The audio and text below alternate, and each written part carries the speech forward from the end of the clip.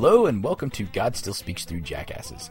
In this episode, I'll be reviewing an interview with emergent guru John Caputo and comparing it with the original lies told by the serpent in the Garden of Eden.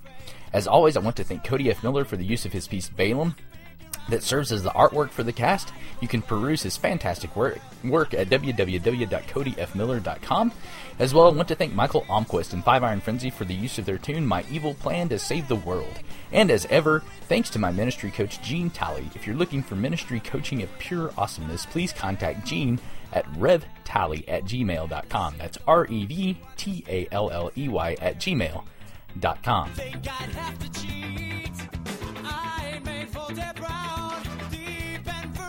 The serpent became the most crafty animal of the field, of which Yahweh Elohim made.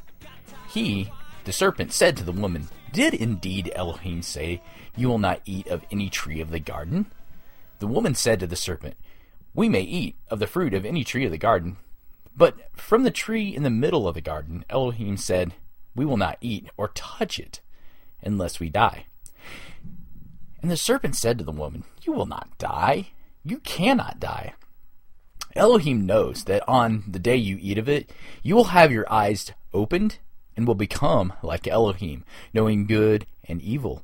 And the woman, seeing that the tree is good for food, and it makes the eyes yearn and gives intelligence, the woman covets the tree, and she takes and eats of it, and gives it to her man who is with her, and he eats."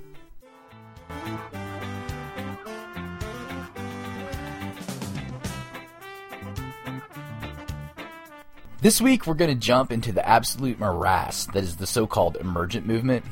I have to say, on a personal level, that I have some disdain for this movement, simply because it is so attractive and at the same time so very deceptive. Indeed, this movement takes those who have generally been hurt or wounded by the church at some point and preys on that pain. So needless to say, I don't like this movement. I've experienced in my own life the pain of its empty promises of a third way and some new, more profound understanding of Jesus. I've seen and continue to see people who are trapped in the lies of the emergent movement. If you doubt me, please hear me out, because I believe I can expose these lies in at least one way in this podcast, and it all starts with the very first lie found in human history. And it's in the form of a question. Did God... And I've spelled that in my notes with a small g, which I'll explain later in my pirate sermon. But on the point, did God really say? To begin, I'll go through a very heady article recently posted on the New York Times website entitled Deconstructing God. It's from the Opinionator blog, and a specific blog in the Opinionator called The Stone, which Gary Gutting moderates. And this is from March 9th, just few weeks ago of this year. He starts that. He says, This is the third in a series of interviews about religion that I'm conducting for The Stone. The interviewee for this installment is John D. Caputo. Now, just on an aside, Caputo is considered by most of the emergent movement as one of their supreme gurus. He's one of the thinkers behind what the emergent movement is doing. So, anyway, Gutting continues. He's a professor of religion and humanities at Syracuse University, author of The Prayers and Tears of Jacques Derrida, Religion Without Religion. The format of this article is an email interview between Gary Gutting and John Caputo. And Mr. Gutting begins. You approach religion through Jacques Derrida's notion of deconstruction, which involves questioning and undermining the sorts of sharp distinctions traditionally so important for philosophy. What then do you think of the distinction between theism, atheism, and agnosticism? John Caputo. I would begin with a plea to not force deconstruction into one of these boxes.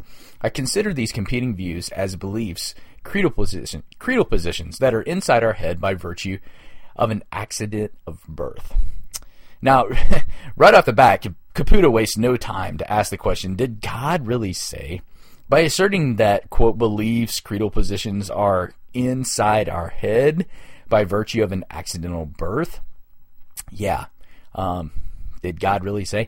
Yeah. According to Caputo, we don't believe what God really said. No, we believe what we were taught to believe because it's ingrained in us from birth via our particular culture.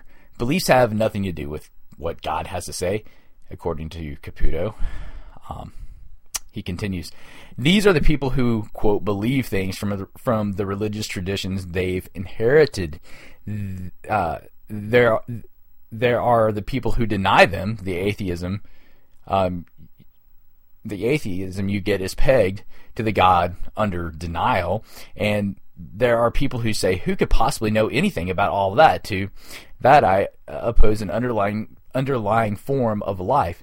Not the beliefs inside our head, but the desires inside our heart. An underlying faith, a desire beyond desire, a hope against hope, something which these inherited beliefs contain without being able to contain. Yeah, this is the old head knowledge versus heart knowledge, false dichotomy here. Caputo, near as I can tell, is saying, sure, your head tells you to believe this, but what does your heart tell you?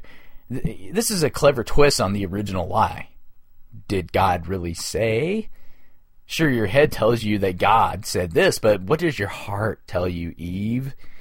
You see the fruit is good for food and to gain knowledge. Why not give it a try?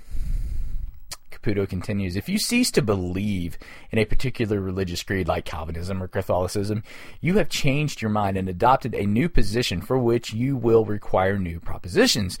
Imagine a debate where a theist and an atheist actually convince each other. They trade positions and their lives go on. But if you lose, quote, faith, in the sense this word is used in deconstruction, everything is lost. You have lost your faith in life, lost hope in the future, lost heart, and you cannot go on. I'm not sure what he means by, quote, faith in the sense this word is used in deconstruction, but it sounds important. Maybe he should have expounded on this, because it sounds pretty important to his argument. If all is lost, if we lose this, quote, faith that Caputo mentions, then perhaps some lucid explanation is in order here. I mean, even the interviewer is confused. I don't blame him. Check it out. Gary Gettings says, I have some trouble with your use of, quote, deconstruction. Yeah, no kidding. I have some trouble with it too, Gary. On the one hand, it seems to be a matter of undermining sharp distinctions like that between atheism and theism. On the other hand, your own analysis seems to introduce a sharp distinction between beliefs and ways of life, even though beliefs are surely part of religious ways of life. Caputo answers, after making a distinction in deconstruction, the first thing to do is deconstruct it to show that it leaks, that its terms are porous and intersecting, one side bleeding into the other. These leaks being the most interesting thing of all about the distinction. And there it is. That's your definition of deconstruction, as it were. If I were to look at a blank piece of paper and declare the paper is white, then my first duty is to, quote, deconstruct that statement. And deconstruction goes like this. What do you mean by, quote, white? What if by white, quote unquote, we mean purple? And if by purple we mean mauve? And if by mauve we mean white? Again, see our first lie coming up here? Caputo is saying again, as nearly as I can estimate, something like God said not to eat the fruit of the knowledge of the tree of the knowledge of good and evil. And we're supposed to ask, what did God mean by eat? What did God mean by the fruit? Did God mean none of its fruit or just some of it? Did God really say? You see what I mean? Caputo continues, I'm distinguishing particular beliefs from an underlying faith and hope in life itself, which takes different forms in different places and traditions, by which the particular traditions are both inhabited and disturbed. I agree they are both forms of life, but on different levels or strata. The particular beliefs are more local, more stabilized, more codified, while this underlying faith and hope in life is more restless, open-minded, disturbing, inchoate, unpredictable, destabilizing, less confinable. Wow. Did you catch that? The particular beliefs are more local, more stabilized, more codified, while this underlying faith and hope in life is more restless, open-ended, disturbing, inchoate, unpredictable, destabilizing, less comfortable. Here's a particular belief that Eve should have held to. God said, do not eat. Here's the deconstruction of that belief. that's more restless, open-ended, disturbing, etc. Did God really say do not eat? I mean, that's such a localized and stable belief, Eve. Let's deconstruct that. The serpent probably would have said. Let's see if that's what God really meant when he said those words to you. Gutting continues, okay, I guess you might say that all thinking involves making distinctions, but deconstructive thinking always turns on itself, using further distinctions to show how any given distinction is misleading. But using this sort of language leads to paradoxical claims. As, for example, when you say, as you just did, that beliefs contain a faith they can't contain. Paradox is fine as long as we have some way of understanding that it's not an outright contradiction. So why isn't it a contradiction to say that there's a faith that beliefs both contain and can't contain? Caputo. The traditions contain, in the sense of, quote, possess these events, but they cannot contain in the sense of, quote, confine or limit them, hold them captive by building a wall of doctrine, administrative rule, orthodoxy, propositional rectitude around them. Now, this is instructive. This is my comments here. This is what is behind the original lie. When the serpent asked, did God really say? The serpent was not only questioning God, but indeed was questioning propositional truth. Now, what I mean by propositional truth is interchanged with objective truth. That is truth that can be discovered, known, and practiced, and has its origins outside of ourselves. Propositional truth, as it were, is the very command of the Lord God, Yahweh Elohim, the Lord God. You will not eat of the fruit of the tree of the knowledge of good and evil. That is propositional truth. The serpent comes along as the most crafty beast in the field and says, God cannot contain in the sense of confine or limit. These are Caputo's words, by the way. God cannot, quote, contain in the sense of confine or, quote, limit them, hold them captive by building a wall of doctrine, administrative rule, orthodoxy, propositional rectitude around them. But wait a second there, John. Isn't what you just stated a propositional truth? You just made a truth claim, didn't you? Isn't the assertion that traditions contain in the sense of possess these limits but cannot contain in the sense of confine or limit them, blah, blah, blah, blah, blah, hold them captive by building what? Isn't that itself a propositional rectitude, as you term it? Seems to me that it is. So who am I to believe you, John? What propositional rectitude am I to adopt, sir? Yours or one which claims for itself to be the very word of God? I'll lay you odds that you're a much more intelligent person than I am, but are you telling me that I'm to trust your superior intellect over that which claims to be the very word of God? Oh, but how do you know that it's the word of God, you might ask? Interesting. Are you asking me, did God really say, John? Is that what you're asking me? Because if you are, by the virtue of my salvation and by the power of the Holy Spirit at work in me, I'm going to say, yes, John, God really did say. Gutting continues. So the distinction that saves you from contradiction is this. Beliefs contain faith in the sense that in the world, beliefs are where we find faith concretely expressed. But any given faith can be expressed by quite different beliefs in quite different historical contexts. In this sense, the faith is not contained by the beliefs. That makes sense. Presumably then, deconstructive theology is the effort to isolate this, quote, common core of faith that's found in different historical periods, or maybe even the differing beliefs or different contemporary churches. Poor Gary, I feel you. I feel your pain. You're trying to find truth in this, and John has already told you there is no truth to be found. It's hard to get your mind around Caputo's propositional truths when he says there is no truth, but all at the same time, the truth is there is not truth. But if there is not truth, check this out. It might explain things a little bit. Very well, Captain. Explosive! Easy, Robert. Don't panic. We'll let children first.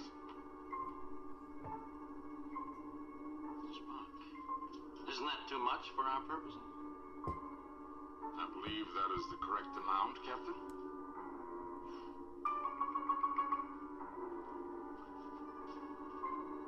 Mr. Mudd, are you ready? Aye, aye. I would not want you to drop it.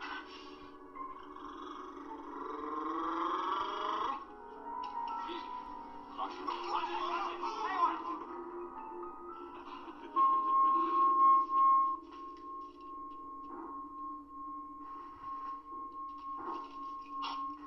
Detonator. Fuse. Primer. Matching. There is no explosive. No, observe.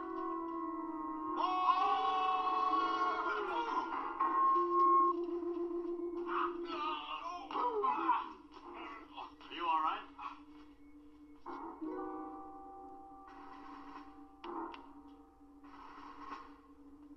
But there was no explosion. I lied. What? You lied. Everything Harry tells you is a lie. Remember that. Everything Harry tells you is a lie. Now listen to this carefully, Norman. I am lying. You say you are lying, but if everything you say is a lie, then you are telling the truth. But you cannot tell the truth because everything you say is a lie. But you lie, you tell the truth, but you cannot, for you lie. Illogical. Illogical. Please explain. You are human. Only humans can explain their behavior. Please explain. I am not programmed to respond in that area.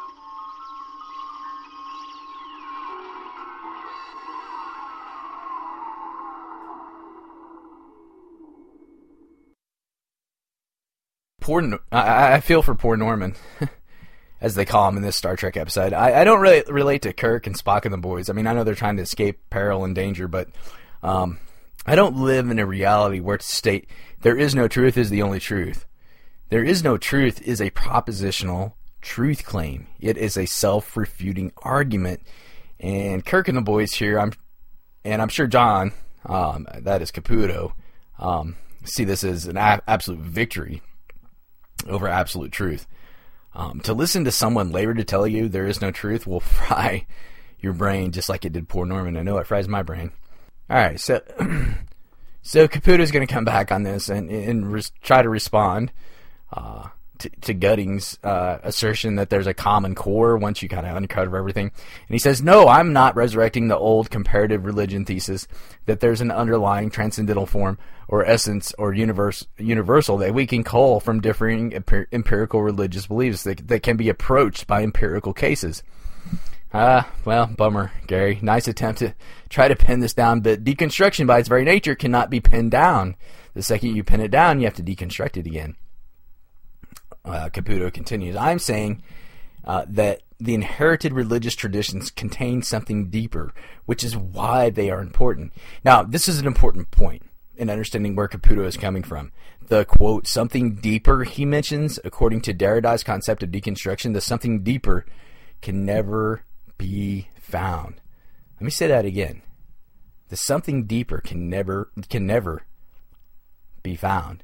This demonstrates Derrida's and, by course, Caputo's loyalty to Immanuel Kant's construction of the, quote, thing in itself, as found in his work, Critique of Pure Reason. Solomon teaches us in the book of Ecclesiastes, there's nothing new under the sun.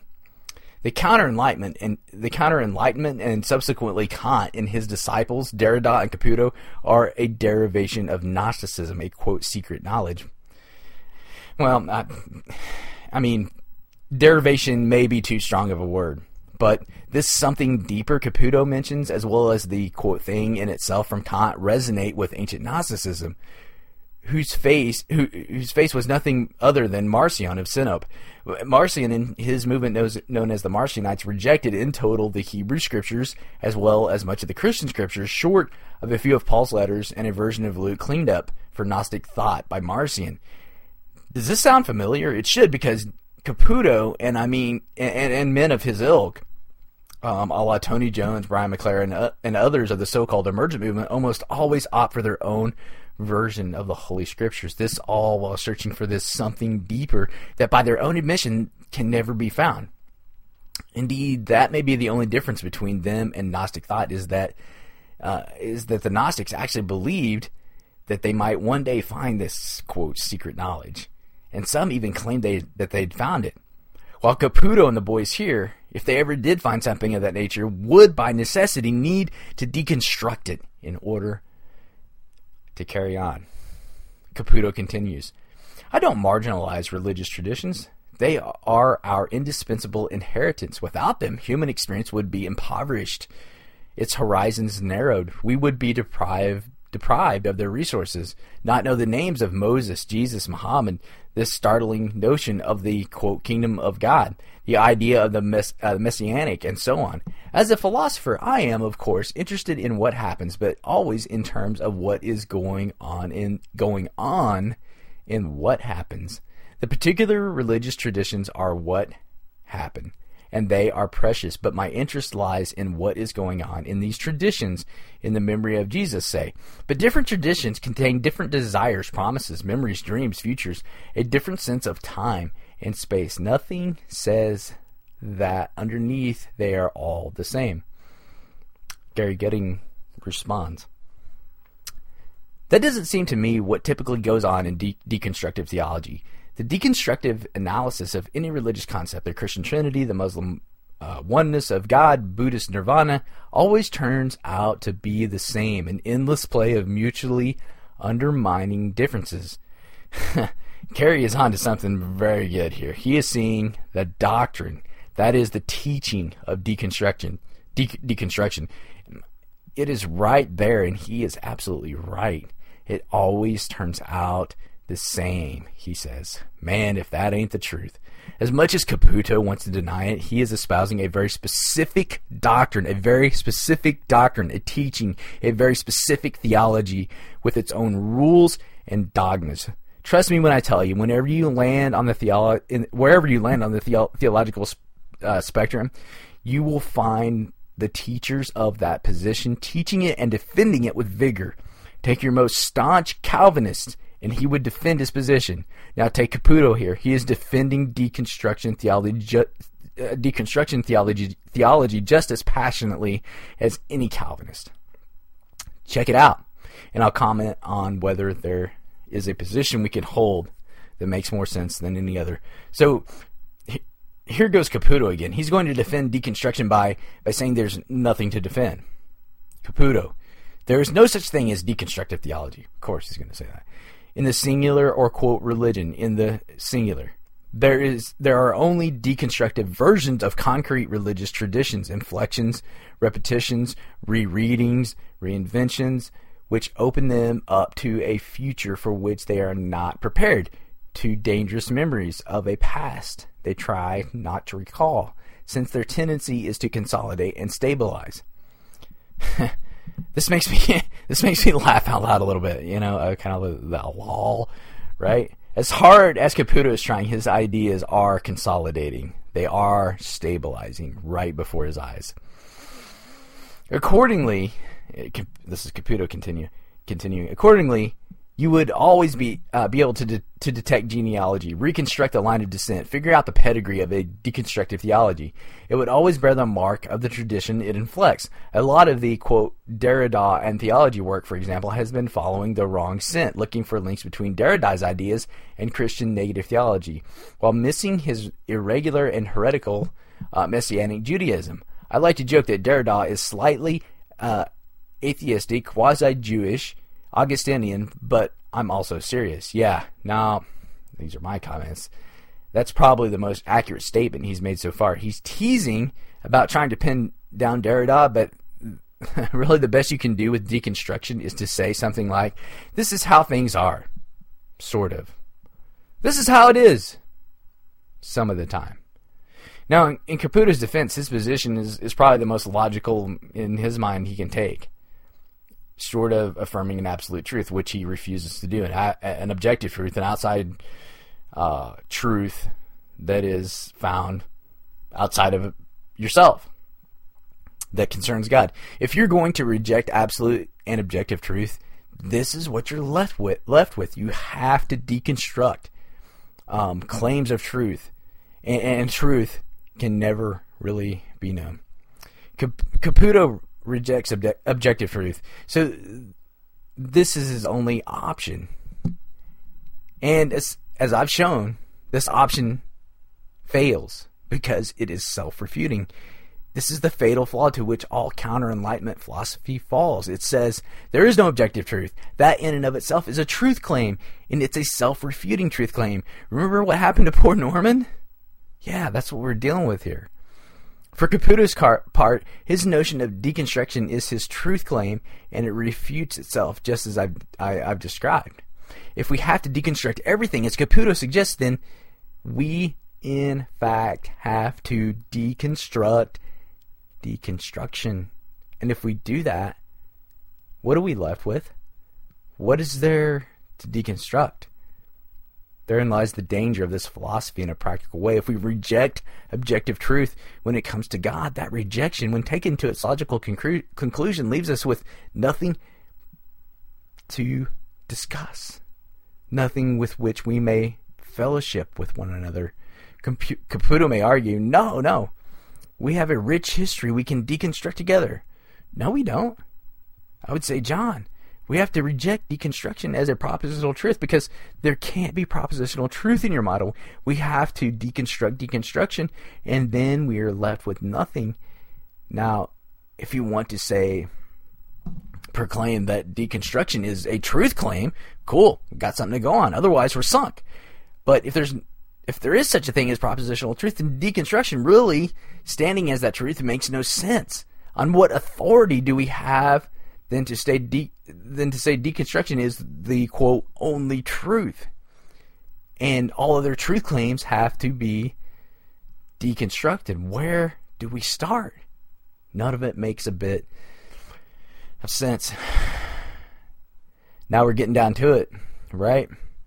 See how Caputo's position either forces a nihilistic result, a finishing point where we end up with nothing, or a truth claim that there is only one truth that we must follow. And if Caputo is honest, he's forced to make a truth claim that he must defend with all vigor, just as a Calvinist would defend his position, or a fundamentalist would defend his position. The bottom line is, the bottom line is we're honestly left with no option in reality but to affirm objective propositional truth, right and wrong, truth and error, and either Caputo's claim to the truth is correct or it is not. Now, I'll grant you that men like Caputo and Derrida and Kant are much more learned and intelligent than I am, but are they so smart that we can award them the position of dictators of truth to us, the unwashed masses, because they are so insightful with their philosophies? Does this give them the authority to dictate truth? If you listen to my episodes on the inerrancy and infallibility of Scripture, which was just a rehash of a Facebook debate I had, you might recall many of the responses to my questions of, okay, if the Bible is not the source of truth about God, then what is? And if we don't take the Bible in its entirety as the source of truth about God, then what parts of it do we affirm and what parts do we reject? In that debate, some answered, hey, that gray matter in between your ears will tell you. Others answered, you cherry pick the things you like in the Bible, just like you do everything else. You already cherry pick the Bible, just admit it. And still others, you create the God of your own imagination. In other words, in the minds of most, intellect will rule the day and give us truth. That sounds so good in our cushy and over-bloated, indulgent, narcissistic Western lives, but the real implications of that are genuinely frightening to me, and they should be to you as well, for reasons I may have to do an entirely different podcast on. If you want, you can check out my podcast on Does Denying the Trinity Lead to Fascism, just for one example. Personally, I'll pass on relying on my own intellect to guide me to these truths. I'll even pass on men like John Caputo and Jacques Derrida. The only source of truth concerning God I trust is the Holy Scriptures. Why the Scriptures, you might ask? Well, that's maybe for yet another podcast, but but just suffice it to say that I find the truths contained in the written Word of God to dwarf the intellect of men like John Caputo. Even Princeton PhDs like Tony Jones pale in comparison to the Scriptures, the written Word of God. This is true because the Holy Scriptures of both the Hebrew and Christian traditions are indeed from God. I'll take God any day over a mere mortal man. And that's the real decision we're faced with here.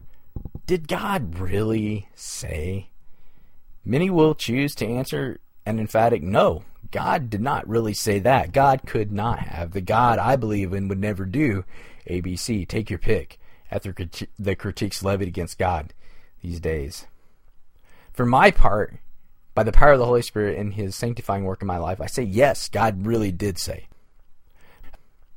Gary continues, and he's feeling my pain in these next few questions. Yes, I can see that there are influence of Judaism, Augustinian Christianity, and Enlightenment atheism in Derrida, but isn't this just a matter of his detaching certain religious ideas from their theistic core? He talks of a Messiah, but one that never comes. He's interested in the idea of confessing your sins, but there's no one to forgive them.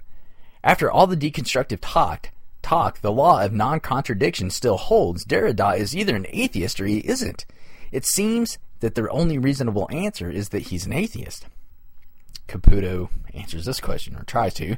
In the middle of his book on Augustine, Derrida says, quote, he rightly passes for an atheist, shying away from a more definitive, I am an atheist.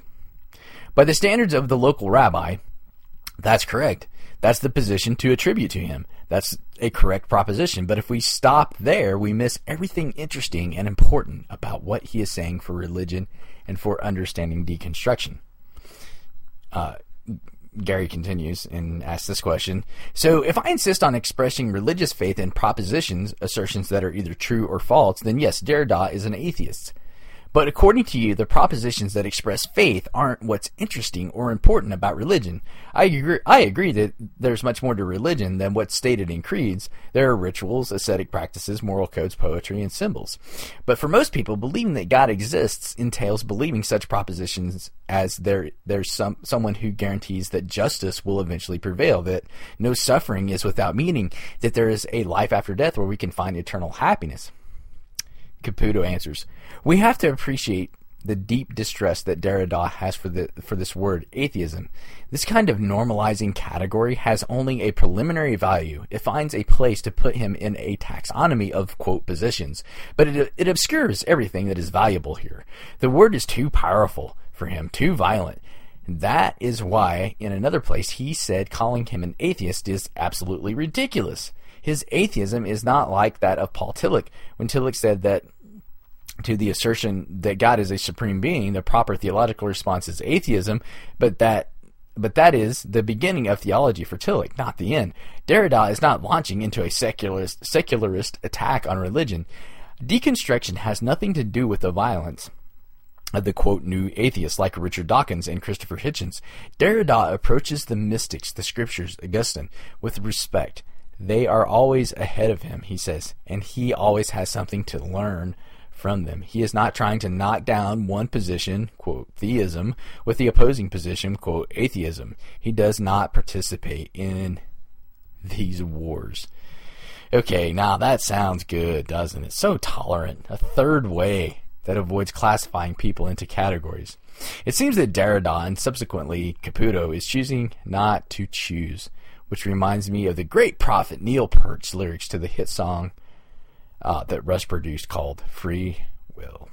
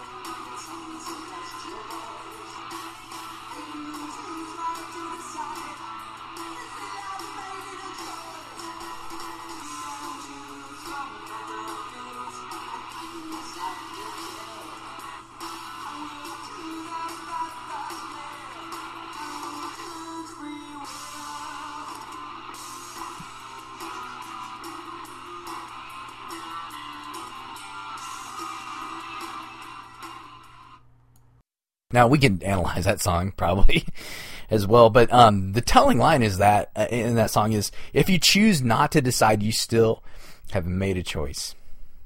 In spite of how hard Caputo is trying to avoid taking a position, trying to avoid propositional truth, it is unavoidable. Gary continues to ask his questions. Whew.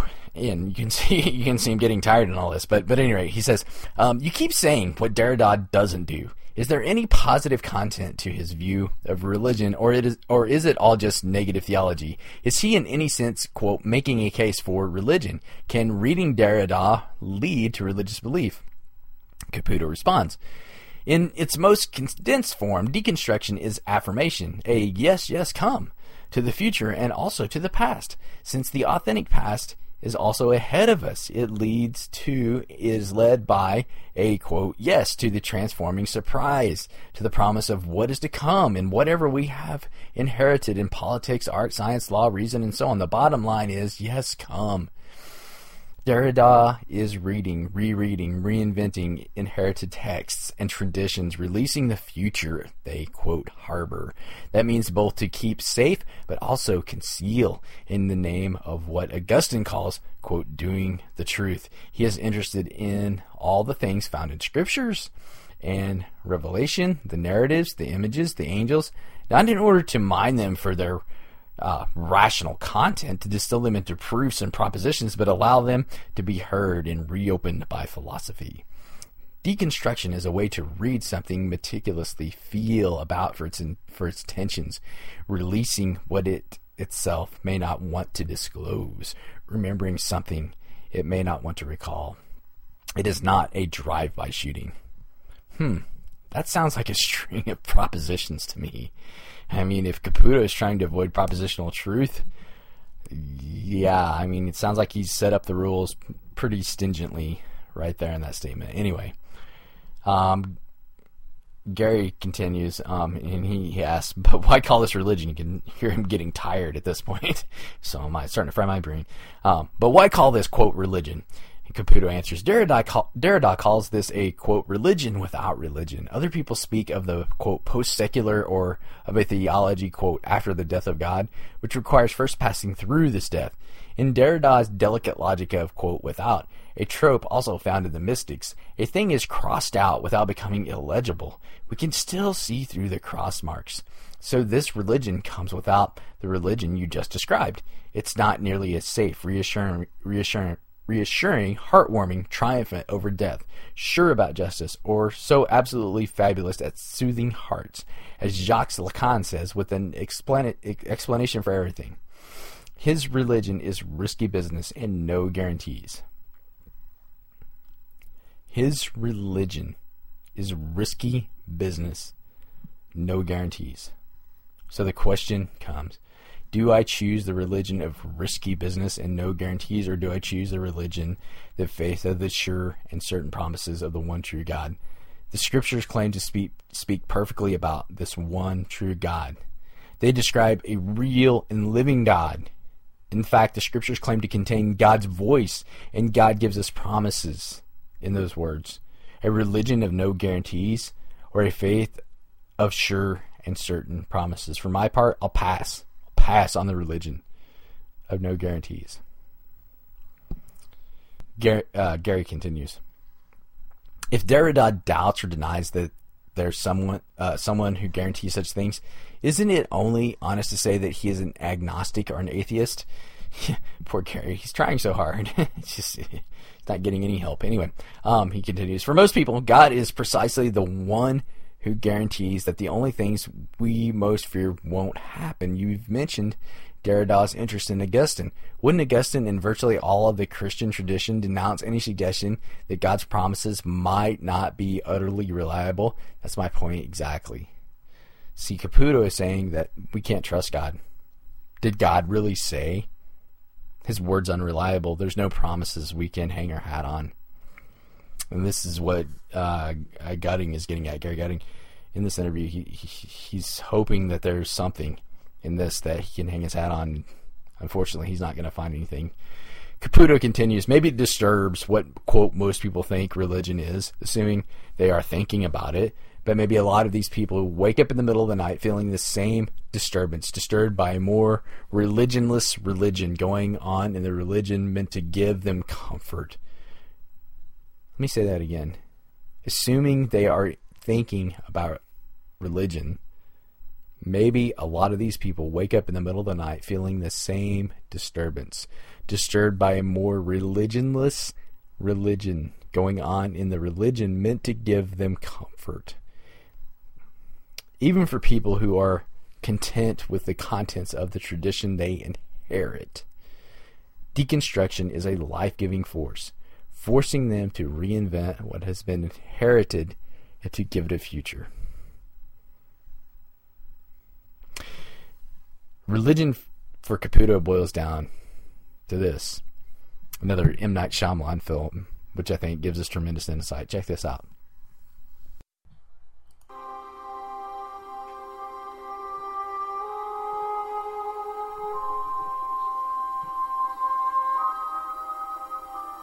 Some people are probably thinking this is the end of the world. That's true. Do you think it could be? Yes. How can you say that? That wasn't the answer you wanted. Couldn't you pretend to be like you used to be? Give me some comfort. People break down into two groups. When they experience something lucky, group number one sees it as more than luck, more than coincidence. They see it as a sign, evidence that there is someone up there watching out for them. Group number two sees it as just pure luck, a happy turn of chance. I'm sure the people in group number two are looking at those 14 lights in a very suspicious way. For them, this situation is a 50-50. Could be bad. Could be good. But deep down, they feel that whatever happens, they're on their own. And that fills them with fear. Yeah, there are those people. But there's a whole lot of people in the group number one. And they see those 14 lights. They're looking at a miracle. And deep down, they feel that whatever's going to happen, there'll be someone there to help them. And that fills them with hope. See, what you have to ask yourself is, what kind of person are you? Are you the kind that sees signs, sees miracles? Or do you believe that people just get lucky? Or look at the question this way. Is it possible that there are no coincidences?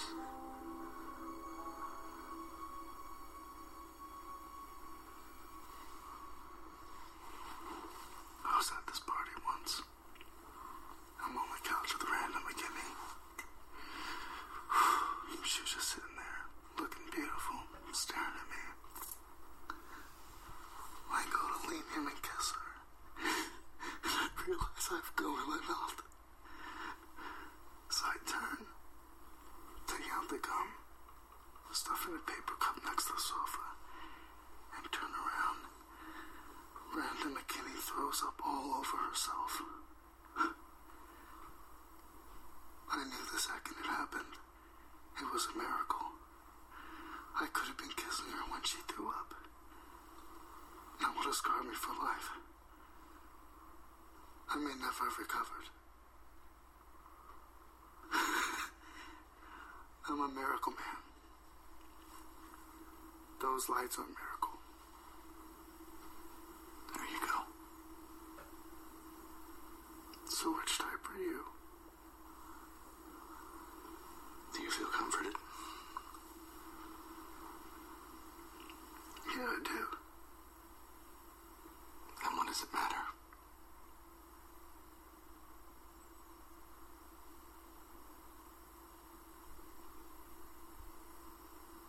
I never told words that Colleen said before they let her die. She said, "See." And her eyes glazed a bit. And then she said, "Swing away." You know why she said that? Because the nerve endings in her brain were firing as she died. And some random memory of us at one of her baseball games just popped into her head.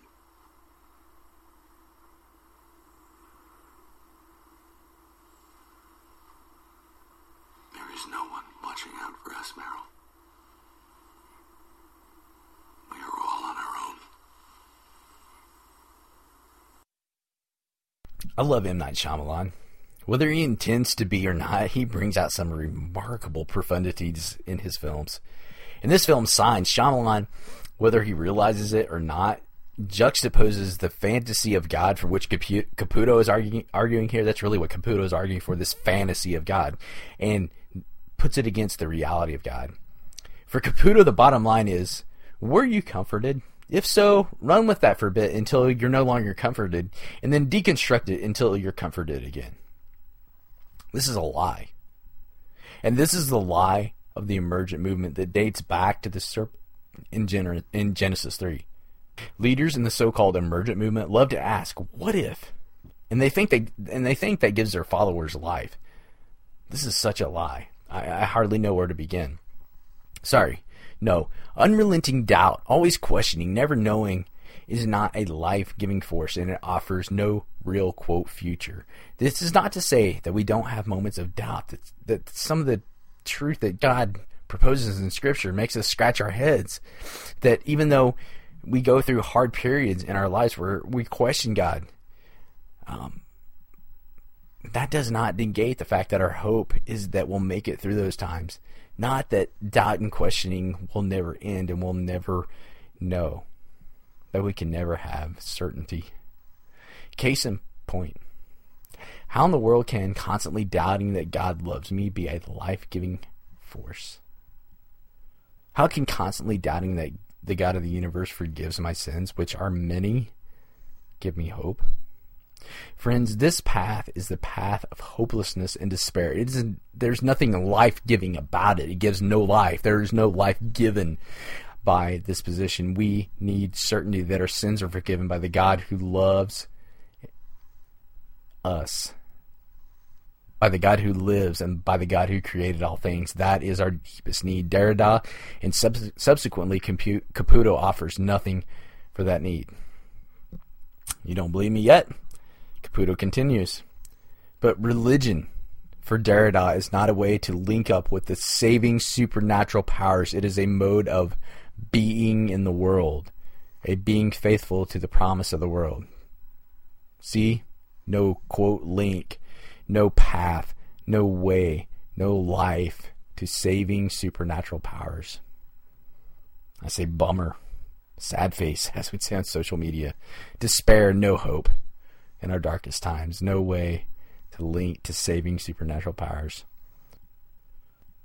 Caputo continues. The comparison with Augustine is telling. Unlike Augustine, he does not think a thing has to last forever to be worthy of our unconditional love. Still, he says he has been asking himself all his life Augustine's question, what do I love when I love my God? But where Augustine thinks that there is a supernaturally revealed answer to this question, Derrida does not. He describes himself as a man of prayer, but where Augustine thinks he knows to whom he is praying, Derrida does not. When I asked him this question once, he responded, if I knew that, I would know everything. He would be omniscient. God. This not knowing does not defeat his religion or prayer. It is constitutive of them, constituting a faith that cannot be kept safe from doubt, a hope that cannot be kept safe from despair. We live in the distance between these pairs. Do you see it from the words of Caputo himself? We cannot be kept safe from doubt. We cannot be kept safe from despair. It's hopeless. In other words, we have nothing sure from God, to which I say BS. We do have hope. And while we might doubt, there is hope for certainty, and while we might be tempted to despair, it is only for a season. Caputo wants to condemn you to a life and eternity of despair, because unlike Caputo's scripture-free life, we have the scriptures that teach us that God is real, that God can be known, and that God is revealed to us in the very words of the Holy Scriptures. And friends, trust me when I tell you, this philosophical irrationality Caputo and men of his ilk tout leads us to nothing other than great despair. Don't fall for it. It's a lie. Gary Gutting continues. But a deconstruction leads us to give up Augustine's way of thinking about God and even his belief in revealed truth. Shouldn't we admit that he has seriously watered down the content of Christianity, reduced the distance between it and agnosticism or atheism, faith that is not confident and a hope that is not sure, are not what the martyrs died for?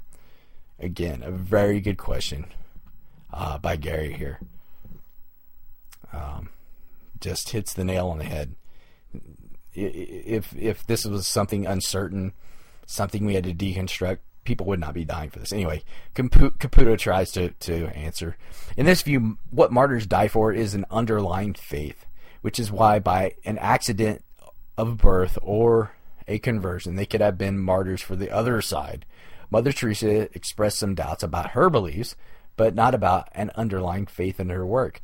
Deconstruction is a plea to rethink what we mean by religion and to locate a more unnerving religion going on in our more comforting religion.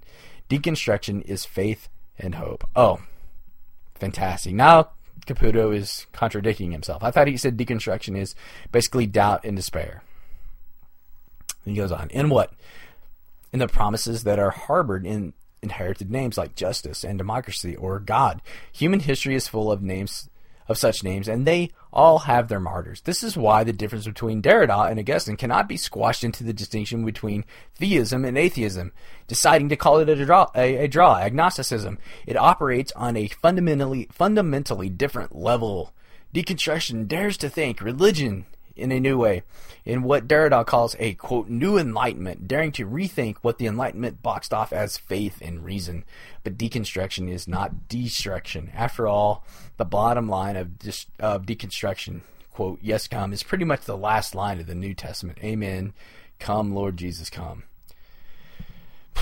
Wow. Far be it from me to give you personal advice, but I'm going to do it anyway. When someone tells you they have a new way, a new enlightenment, run as fast as you can from their ideas. They've got nothing new.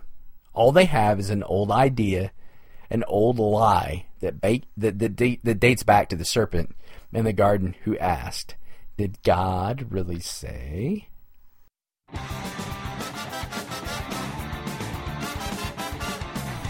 And now for the pirate sermon. In case you thought John Caputo was the first to give us an article full of lies, consider Genesis 3 and the lies the serpent threw at Eve. You think you could have stood in the face of the serpent's lies? I know I would have failed big time. Check it out and look closely at the sheer volume of lies the serpent delivers and just how seductive they are. The serpent became the most crafty animal of the field, of which Yahweh Elohim made. He, the serpent, said to the woman, did indeed Elohim say, you will not eat of any tree of the garden? The woman said to the serpent, we may eat of the fruit of any tree of the garden, but from the fruit of the tree in the middle of the garden, Elohim said, we will not eat or touch it unless we die. And the serpent said to the woman, you will not die. You cannot die. Elohim knows that on the day you eat of it, you will have your eyes opened and will become like Elohim, knowing good and evil. And the woman, seeing that the tree is good for food, and it makes the eyes yearn, and gives intelligence, the woman covets the tree, and she takes and eats, and gives it to her man who is with her, and he eats. Lie number 1, denial of God. This lie is found in the serpent's words, did indeed Elohim. As I indicated, the serpent puts a little, quote, G on God in this verse. Notice that in verse 1, God is referred to as the Lord God, Yahweh Elohim. After chapters 1 and 2 of Genesis, it is made clear to us that Elohim The God who created the heavens and the earth in chapter 1 is indeed the Yahweh Elohim, the Lord God, in chapters 2 and 3 of Genesis. This contrast is glaring as Moses, writing under the inspiration of the Holy Spirit, identifies God as Yahweh Elohim, and the serpent, in contrast to this, commonly refers to God as some sort of generic God and not the Yahweh Elohim. Furthermore, when you see Yahweh Elohim juxtaposed against the simple Elohim, as we do here, you can rest assured that the simple Elohim does not refer to the one true God, but simply a God. The serpent is essentially saying to Eve here, did some God really tell you? Lie 2. Did God really say that? Again, the serpent slyly asks, did God, again, little g, indeed say? This again is the original lie. Anytime we hear someone denying the written word of God, they are essentially asking, did God really say that? Surely that can't be true. The God I believe in would never do A, B, or C. Most often, the problem there is the original lie. And the, quote, God they believe in is a false God and an idol. Lie 3. There is no freedom in following the word of God. Did God say, don't eat of any fruit of the tree? The serpent is asking if the humans are commanded not to eat anything from the garden. This is the old lie of, if you follow the word of God, you will surrender all your freedom. Your life will be so restricted and confined, boring and useless. If you follow the word of God, you will starve. All while the reality is authentic freedom is found only in following the word of the Lord. Isn't it ironic that we are so bent in on ourselves, that we are so twisted in our own sin, that we mistake freedom for bondage, love for hate, life for death, light for darkness? Lie 4. Fighting temptation on our own terms by adding to God's word. This one comes from Eve. The serpent is closing the net in on her. Well, Eve rightly corrects the serpent, saying that they have freedom to eat of any tree except the one in the middle. Eve adds to God's word. She adds to God's commandment by saying they aren't even allowed to touch it. God commanded nothing of the sort. God's word was do not eat. God's word never said do not touch. We do this all the time, don't we? This is the lie of both the prosperity heresy and really the emergent heresy. The prosperity or word of faith heresy tells us if you just have enough faith, then you can be healthy and wealthy. The scripture teaches us that our faith is to be in Christ alone. The lie of the prosperity teachers teach you to have faith, not in Christ, but in reality, a faith in faith. So not only do you need to have faith in Christ, that's honestly incidental to these charlatans of this man-made religion, but you have to conjure enough faith inside yourself to make manifest the, quote, promises of God. They add to the word of God. The emergent heresy is no different. Faith in Christ is incidental at best and unnecessary at worst. Emergent types love to say deeds, not creeds. In other words, what you believe doesn't matter. What matters is you do. So generally they make up a Jesus that is a Jesus of social justice, and following their specified rules of executing justice in the world is where the real salvation lies. So they like to add some to-dos to God's word, usually in the form of, oh, this social activism or this relief project pleases God. And it's clear from Scripture that the only way to please God is faith. Take Caputo here.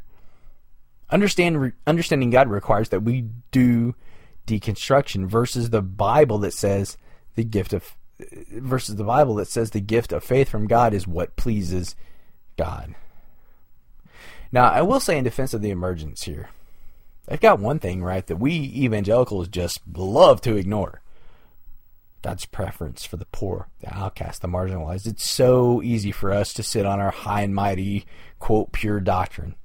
And while it's absolutely critical that what we believe is correct, we so often fail to allow what we believe to move us to obedience.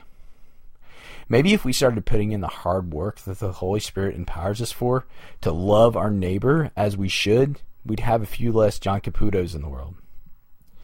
At any rate, back to Eve and the serpent. Eve, just like we do, is rapidly following into the serpent's web of lies. The serpent must have relished Eve's addition to God's word. Yes, he might have uttered under his breath, "I've got her adding to God's word already."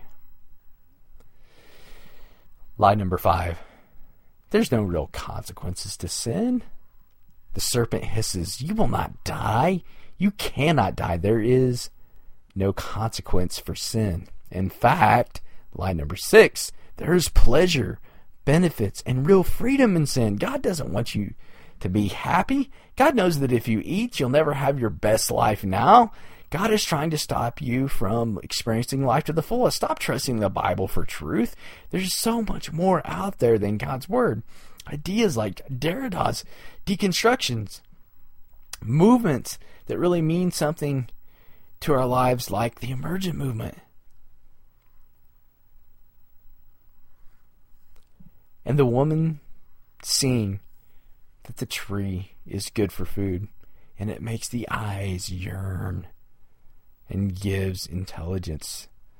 The woman covets the tree, and she takes and eats of it and gives it to her man, who is with her, and he eats. The lies are irresistible. There is so much to be gained. Believe God? There's so much more that is better. So much more that is real. So much more that is, quote, life-giving. Plus that, who really believes in the Word of God anymore? And Yahweh Elohim said to the serpent, "Because you have done this, you are cursed more than any beast of the field. And on your belly you will go and eat dirt all the days of your life. And I will set an enmity between you and the woman, and between her seed and your seed, and he will crush your head, and you will crush his heel." Thanks be to the Lord God that he had Moses pen these words that came from the very mouth of God. The good news, the gospel of Jesus, overcomes and defeats all these lies. Note well, it literally says he will crush the serpent's head, and the serpent will crush his heel. When those crushing, piercing iron spikes were driven into Jesus' hands and feet, the serpent fulfilled his part of this prophecy, and so did the seed of the woman. This seed was none other than the God-man, the second Adam, Jesus the Christ, the Yeshua Mashiach, the Lamb of God who takes away the sins of the world by crushing the head of this lying serpent. Because of him, because of Jesus, our sins are forgiven and we have peace with God. This, my friends, is the absolute truth. Don't let anyone tell you otherwise, and certainly don't fall for the old lies of the serpent, no matter how slick or silver-tongued that serpent might ask you, "Did God really say?"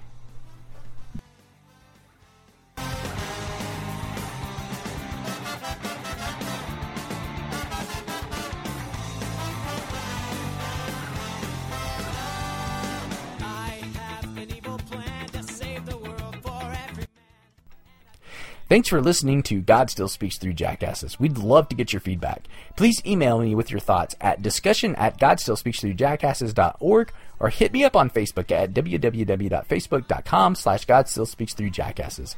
All third-party material is used under the authority of the Copyright Act of 1976, 17 United States Code, Section 107, Fair Use, including but not limited to Deconstructing God from the Opinionator, The Stone, New York Times, March 9th, 2014, New York Times blog, www.blogs.newyorktimes.com. I'm Mud from Star Trek, the original series, Season 2, Episode 8, directed by Mark Daniels, written by Gene Roddenberry, Stephen Kandel, and David Gerald. Paramount Television, 1967. Signs, written and directed by M. Night Shyamalan, Touchstone Pictures, 2002. Free Will, written by Neil Peart, performed by Rush, Chronicles, Anthem Entertainment, 19.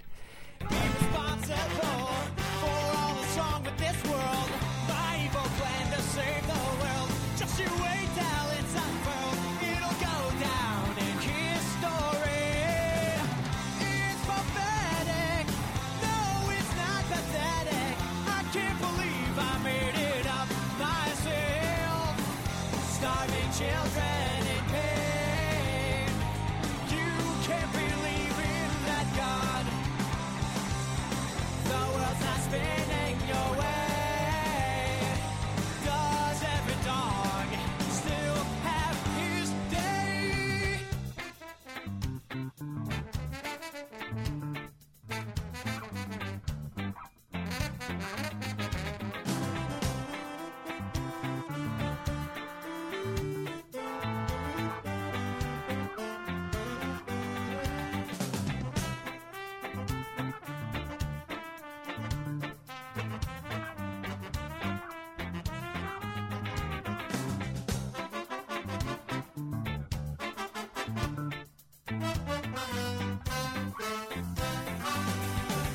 My evil plan to save the world, just you wait till it's unfurled.